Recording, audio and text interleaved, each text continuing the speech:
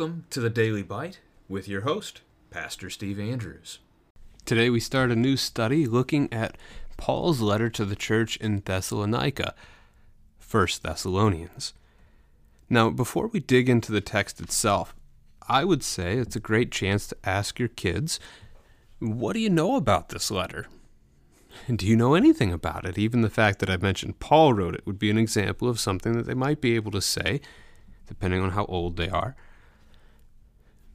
With a city name like this, maybe even just to practice with little kids, helping them say it. So Thessalonica was the city. Thessalonians were the names of what you call the people who live there. Like today I live in America, called an American, or I live in Missouri. I think we're called Missourians in that way. Those are not our chief identity, but that's why the letter gets named what it's named. Primarily, we are Christians. We are children of God, and heaven is our home. Our citizenship is with Him. But those are the kinds of details that could be good to know. If your kids are a little older, or if they've studied the Scripture some before, they might know something more, and you can build upon that. The goal would be, as you work through the letter, your kids are learning more about God's Word for them. So, what do you know about this letter? You might even share with them. So some background for you. Thessalonica is one of the Christian churches that Paul plants in Macedonia. So as you're looking at, for example, if you pull up a map of the Mediterranean Sea and you're looking at that, Jerusalem's going to be on the eastern side of it. And as you go on to the northern side of it, so you got to go up through Syria, and then you can come around the northeast corner of the Mediterranean Sea, you're into what we call today Turkey. They called Asia or Asia Minor, but it was subdivided. So that first section on the top right, just off the sea, is called Cilicia. As you keep going to the west, you end up in Pamphylia, and then Lycia, and then Mysia, as that's the one that's going to be right up against the Aegean Sea. Then as you move north from Mysia, which is going to be the home of places like Ephesus, Smyrna, Thyatira, the 7 letters to the 7 churches from the book of Revelation are all in that place. As you go north, though, you're going to get to Thrace, which is on the northeast part of the Aegean Sea. And then as you move through Thrace to the west, you come to Macedonia, which is going to be, again, home to Philippi, Thessalonica, Berea, and some other cities as well. This is part of Paul's second missionary journey, which is roughly 49, 50, 51 AD. Paul's going to plant this church. You can read about it in Acts chapter 17, and persecution hits pretty quick, with the Jews being upset with Paul for his teachings about Jesus, about God, and so they try to chase him from the city, and they even learn later that he goes from there, he goes to Berea, and so when they learn of that, they come to Berea to cause trouble there as well. So as Paul mentions in this letter, which verse was that? Down in verse 6 of this first chapter, that they received the word in much affliction. There's a definite connection in what he's talking about. So it's a city, Thessalonica, pretty much right on that northwestern corner of the Aegean Sea is where you would find it. By air, if you could fly from Jerusalem to it, it would be about 1,000 miles away. That's how far the gospel has traveled in these first 20 or so years after the resurrection of Jesus Christ. And that's only in that direction. I mean, the gospel has been going in other directions as well, which is fantastic, wonderful good news. So your themes in Thessalonica, of 1 Thessalonians here, there's going to be a recap of their conversion and Paul's work among them. We're going to learn about the word being persecuted, the faithful being persecuted. There is a separation between Paul and the Thessalonians that persecution creates. So his writing to them is a way to reconnect, reestablish that relationship again. And then the last couple of chapters, he will give them exhortations on marriage, brotherly love, the end times, and how to live together as life as a congregation. So those are the kinds of things that we'll see as we move through it. Let's go ahead and start into the text. Paul, Silvanus, and Timothy, to the church of the Thessalonians in God the Father and the Lord Jesus Christ. Grace to you and peace. We give thanks to God always for all of you, constantly mentioning you in our prayers, remembering before our God and Father your work of faith and labor of love and steadfastness of hope in our Lord Jesus Christ. For we know, brothers loved by God, that he has chosen you, because our gospel came to you not only in word, but also in power and in the Holy Spirit and with full conviction. You know what kind of men we proved to be among you for your sake, and you became imitators of us and of the Lord, for you received the word in much affliction, with the joy of the Holy Spirit, so that you became an example to all the believers in Macedonia and in Achaia. For not only has the word of the Lord sounded forth from you in Macedonia and Achaia, but your faith in God has gone forth everywhere, so that we need not say anything. For they themselves report concerning us the kind of reception we had among you, and how you turned to God from idols to serve the living and true God, and to wait for his Son from heaven, whom he raised from the dead, Jesus, who delivers us from the wrath to come. This is the word of the Lord. And just reading through that, you can pick up on just how positive this is, right? This is a letter that is beginning with great joy and great thanksgiving. And it's a spiritual father, right? Paul is a spiritual father to these. These are his children. He is thankful that they are in the Lord. And this is good. So this is a very upbeat beginning to this letter. You'll recognize, probably, you might recognize all the names in the intro. So these are who are writing. We don't often credit this letter to all of them. We usually just credit it to Paul. But Paul himself notes that it is also Silvanus and Timothy. Silvanus, by the way, is another name for Silas. In fact, seems to just be a shorthand of Silas, like you might shorten your own name, even Timothy, to Tim or something like that. Silas seems to be in that manner. So Silas, or Silvanus, is originally from the church in Jerusalem, in terms of his Christian faith at least, and he accompanies Paul. As Paul and Barnabas went on the first journey together, Paul and Barnabas have a falling out over whether or not they should be taking Mark with them on the second journey, and so they get in such a quarrel over this that they don't go together on the journey at all. Barnabas will take Mark and go, and Paul ends up getting Silas from Jerusalem to accompany him on his second journey. And so that's that part. Timothy is from the city of Lystra, and Paul on his first journey had gone to Lystra and planted a Christian church there. On his second journey, as he revisited Lystra, is when he seems to have picked up Timothy. Timothy joins him on the journey. Eventually, Paul will have Timothy go off to, I believe it's Ephesus, to be the pastor of the church there. So these are men that he gets used to traveling with very much so.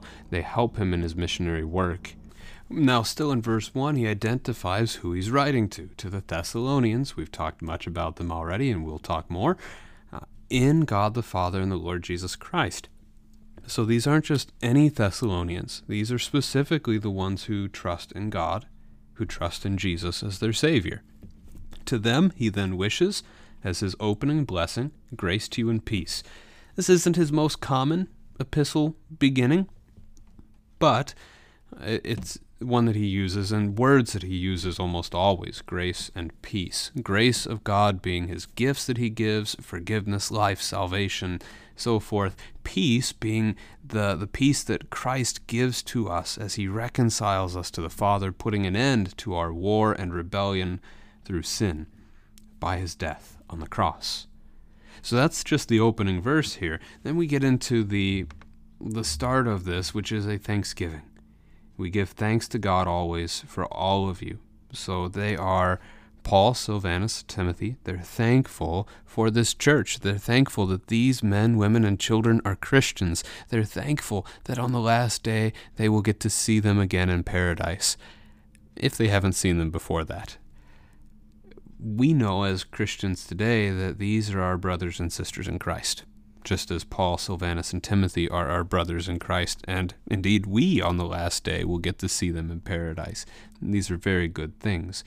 This is going to be something Paul will reflect later in the letter in 1 Thessalonians chapter 5, starting at verse 16. Rejoice always, pray without ceasing, give thanks in all circumstances, for this is the will of God for you in Christ Jesus. And we can see him doing those very things here, thanking God, praying, and so forth. So he's thankful for these people. They pray for them on a regular basis. They remember them before God. Why? On account of the work of faith. Notice work of faith, not a phrase that we normally use, and the labor of love, the steadfastness of hope in our Lord Jesus Christ. So it is recognizing, as the next couple verses will as well, that the faith of the Thessalonian Christians is not just an empty thing. It's not just oh yeah, I'm a Christian. Yeah, I believe in Jesus. It's not that. It's beyond that. It is, yes, they are Christian. Yes, they believe in Jesus. But that love of Christ flows from them to others. And you can see it as you watch this church live out their life together. You can see it as you see them serve their neighbor. Their faith is evident in their lives. That's the kind of thing here. And Paul is giving thanks very specifically for it, for their faith, for their labors of love as they serve others, and for their steadfast hope that they know, and again, we're going to talk about affliction here in just a moment, that they know that Christ is for them, that they know that nothing can overcome them, because Christ is King, and he has already saved them from sin, death, and the devil. For we know, verse 4, that God has chosen you. This is an important reminder of the New Testament that we don't choose to be Christian. We cannot save ourselves. The sinner's prayer that is common in certain denominations, it's really empty. We are dead in our trespasses. Ephesians chapter 2, it is God who saves us. And this is what God has said here. He has chosen these, his people. And Paul says, we know this, verse 5, because our gospel came not only in word, but also in power, Holy Spirit, full conviction. That's again the idea that their faith is evident in their lives. As the Holy Spirit came upon the apostles, they started preaching. As the Holy Spirit came upon other Christians, as we see in the book of Acts, they would also start speaking in tongues or so forth. And so the idea that the Spirit comes upon you changes you. You are no longer the same. You have been made a new creation. The full conviction that these are not just people who are, again, lukewarm. They don't just sort of kind of believe. They're all in.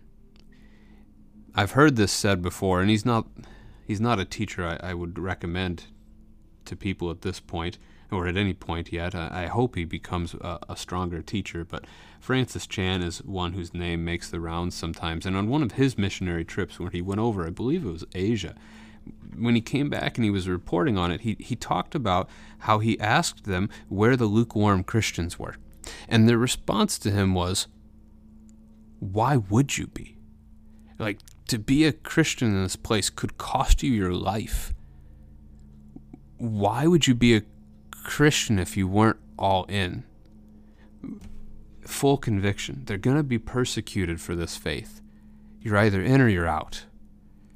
That's a weakness that American Christianity has not really had to grapple with. It seems like it might be coming. Heavy persecution of the church seems to be coming. I can't say for certain, but the culture changes at a very rapid pace today thanks to technology like the internet. And I mean, it can do good things as you're listening to God's word in a Bible study right now, but it's not all good.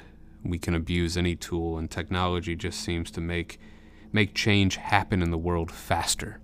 You know what kind of men we prove to be among you for your sake. So it reference to the humble way that they served and lived, as Paul often did in the various places that he would go.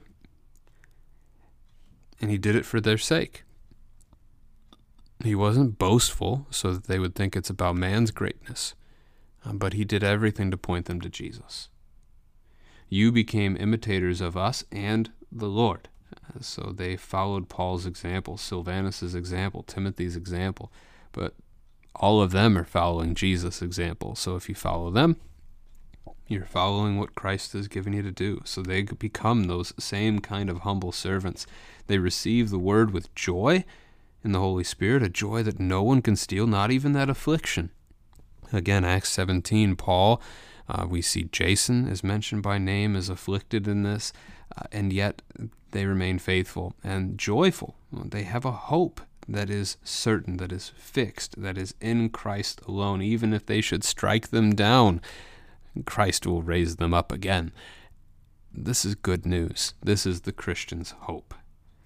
And so they then, verses 7 and really 7 through 9, are getting into this idea that they're an example to the rest of the area around them. So the rest of Macedonia, which include the churches in Philippi and Berea, and also in Achaia, which is to the south of Macedonia. Corinth is a big city in that region.